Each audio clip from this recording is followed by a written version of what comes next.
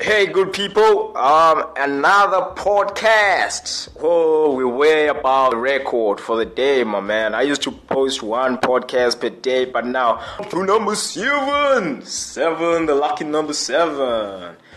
Look, guys. I just want to talk about the black society.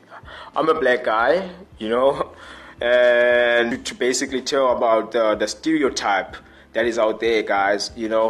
White people, they basically are looking at us. I was under most of the time. I'm not a racist, guys. Please don't quote me on that. But most white people that I was with, they basically thought that I was the average black kid, being ruled by violence, fear, and anger and stuff like that. And one thing that I always wanted to basically work on was I wanted to learn from those white people. I never had a thing against them, but I wanted to learn. And the moment I realized that I could learn something from the people that are learning me was the most beautiful thing ever. Because it made me realize that those things that they're saying about me, they're still saying them, which means I still have to prove them wrong.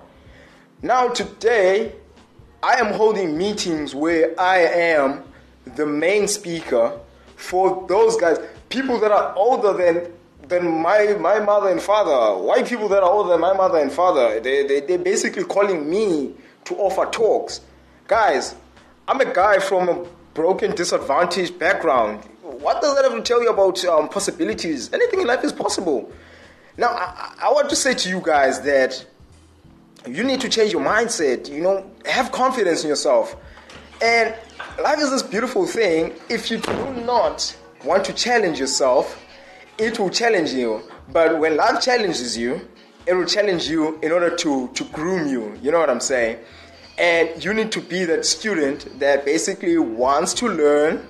You want to develop a new skill. It's just like, being involved in the sport of karate, if you guys know karate or taekwondo, that if you don't want to be a white belt, you can never be a motherfucking black belt. That's impossible. It takes years to be a black belt. So you need to constantly be a student, work through the processes and the phases, the pros and the cons. That's the beauty of it.